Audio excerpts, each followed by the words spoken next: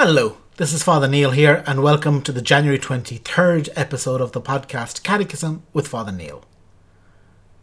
So today we'll be looking at numbers 109 through 119, 11 verses of the Catechism. 3. The Holy Spirit, interpreter of the Scripture. Paragraph 109. In sacred Scripture, God speaks to man in a human way. To interpret Scripture correctly, the reader must be attentive to what the human authors truly wanted to affirm and to what God wanted to reveal to us by their words.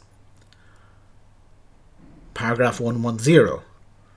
In order to discover the sacred author's intention, the reader must take into account the conditions of their time and culture, the literary genres in use at that time, and the modes of feeling, speaking, and narrating them current.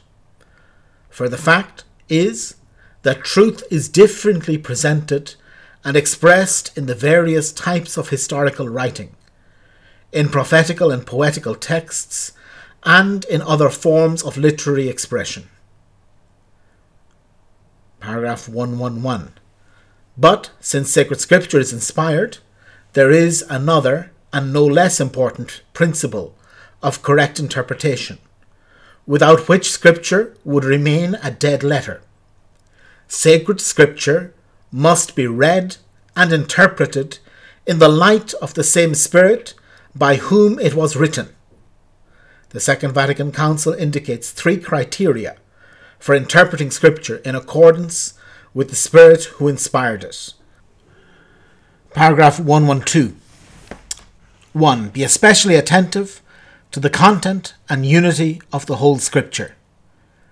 Different as the books which comprise it may be, Scripture is a unity by reason of the unity of God's plan, of which Christ Jesus is the centre and heart, open since his Passover. The phrase heart of Christ can refer to sacred Scripture, which makes known his heart, closed before the Passion, as Scripture was obscure, but the Scripture has been opened since the Passion, since those who from then on have understand it, consider and discern in what way the prophecies must be interpreted. 113. 2.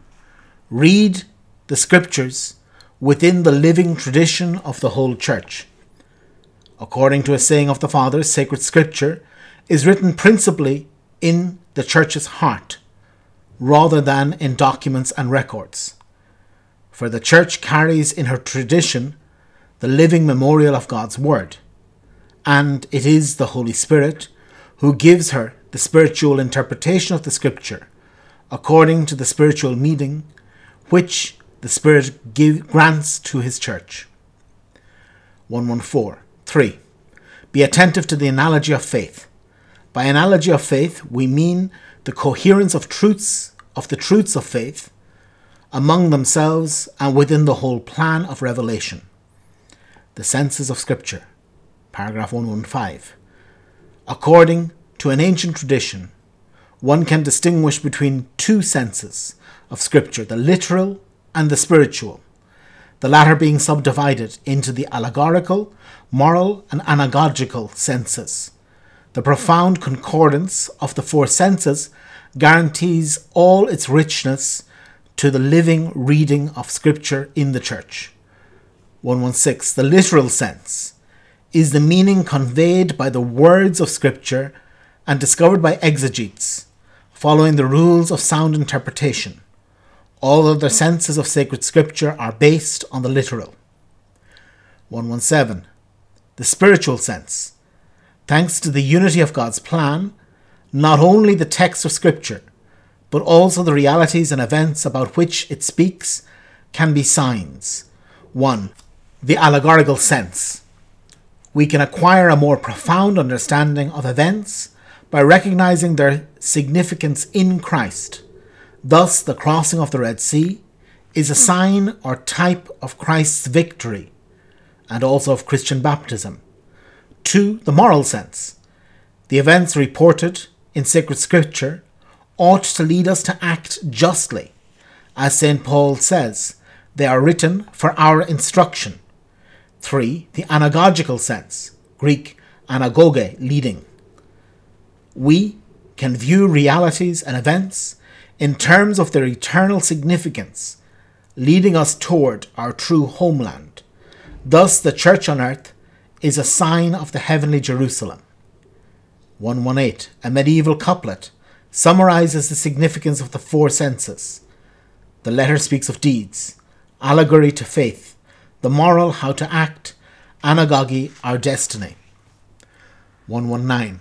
It is the task of exegetes to work according to these rules towards a better understanding and explanation of the meaning of sacred scripture, in order that their research may help the church to form a firmer judgment.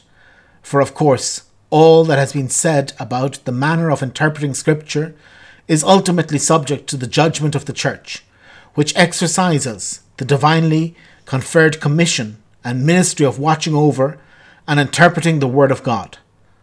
But I would not believe in the gospel had not the authority of the Catholic Church already moved me. So very well. So today we have this section on the interpretation of Scripture. In my own copy of the Catechism, I'm afraid I'm one of these people that uses a highlighter, and basically this whole section that we read today is all in yellow. It's all being highlighted, and even this is one of the few sections that I've got bits of it underlined. But anyway, this section is very important for teaching us how to interpret sacred scripture, because one of the problems that people face is that many people interpret scripture and come out with all sorts of bizarre interpretations, that sometimes even evil interpretations. Like Satan will quote scripture when Jesus is being tempted, and the devil says to him, the scripture says, if you cast yourself down, the angels will catch you and you will not crush your foot against a stone. And if you go to the Psalms, you'll find exactly Satan is quoting scripture perfectly. The problem isn't in his quotation. The problem is in his interpretation, that he's interpreting badly. He's applying the scripture to make Jesus do something that is against the will of God, which is why Jesus will not follow him. And then also, throughout history, there have been many people who have bizarre interpretations of scripture, wrong interpretations of scripture, and this is why we need to see that scripture, a valid Catholic interpretation of scripture, is that it must be interpreted in the light of the same Spirit by whom it was written, as the Catechism says, quoting from De Verbum, I think it is, and that this is the Catholic way to interpret scripture. It's true, scripture is literature. It's possible for somebody who doesn't believe in God to read the Bible and to be entertained. There's a lot of entertainment there. There's a lot of wisdom there. There's a lot of ancient wisdom. Some people will look at the Old Testament and see it as being ancient wisdom. And yes, that's valid to see that the poetry also as a historical document, that there's the scripture. Sometimes people kind of want to prove that the Bible is true, and to do that they use anything but the Bible. And this is a mistake, because the Bible is also a historical document. It tells us an awful lot. So the Gospels, the four Gospels and the other writings of the New Testament tell us an awful lot about Jesus, about the historical Jesus of Nazareth. They give us all sorts of details that, in a sense, we know more about Jesus historically than anybody else living in the first century. And the same with the Old Testament, the history of Israel. That's fantastic sources of history. But this isn't what the church is worried about per se. That in Christianity, in the church, the scripture is this word of God, and that God is speaking in scripture, is instructing us. The scripture is a place where we can meet God, where we can find his will, and we can have his teaching. But for this, it's very important that the scripture be interpreted within the Catholic Church. These are the things to read it in the content and unity of the whole of scripture. That's why if you're reading the Bible and suddenly you come across some new interpretation, take it easy. If you think that there's some new revelation, you're reading the Bible and you say, oh my God, I've just discovered an eighth sacrament, or the fact that there are 11 commandments and not 10, take it easy. Be careful. We shouldn't be finding anything radically new there. This is why we need to interpret Scripture in the whole of the book. We look at all of Scripture together. Yes, certain parts are more important. The Gospels are more important than the book of Ecclesiasticus. But we need to interpret Scripture within the whole book. That's why it's oftentimes very good to look. Some Bibles have got cross-references.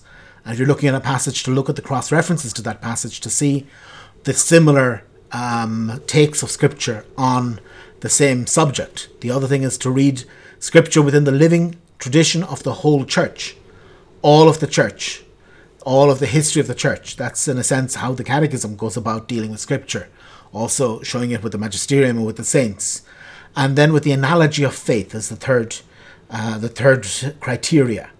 This analogy of faith is that the faith is coherent and is symphonic, and we shouldn't be looking for something new.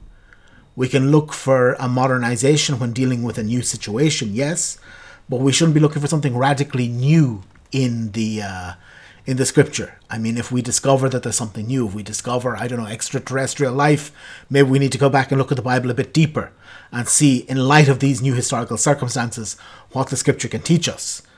But it has to be in the context of everything we've been looking at. The same way as if we discover some new medical procedure, to see, is it valid, is it licit, is it something that we should be doing? Because, and this is what the church has done, for example, with organ donation or with in vitro fertilization and these new techniques, the church has had to go back to the Scripture in light of the new science to get a coherent, modern teaching, but a teaching that is within the content of the faith, that maybe can be a development but can't be something new. So that what was taught yesterday is taught today. And then to see that Scripture has these different senses. There's a literal sense. And unfortunately, so often the Catholic scholarship stays at this literal sense. That if it's speaking about an ancient king, then yes, we can find out about the ancient king. We can find out about Herod Agrippas or Herod Antipas or the different people that are mentioned there, when Paul is speaking with Felix, the governor. We can find out about Felix or Pontius Pilate or these things. Or when Jesus is paying the half shekel tax, we can find out what is the half shekel tax. And these are very nice things to find out. They're very good things to find out. But this is just the literal sense. Then we pass to the spiritual sense. That the Scripture is not simply to teach us about the ancient tax system of the Roman Empire, which some people might be interested in, but ultimately doesn't have any effect on our lives today. But we have to see that there is a spiritual sense that does have an effect. That is something that calls us to see how the Scripture prepares us for our lives. This is the allegorical sense, that we can see that all of Scripture is in Christ, and Christ makes reference to us. The same way as it's saying here, the example of the Exodus going through the Red Sea is referred to Christ going through the sea, Christ's baptism, and then also passes on to our own baptism. And then the moral sense of teaching us what to do. Scripture has got a very important function of teaching us what to do.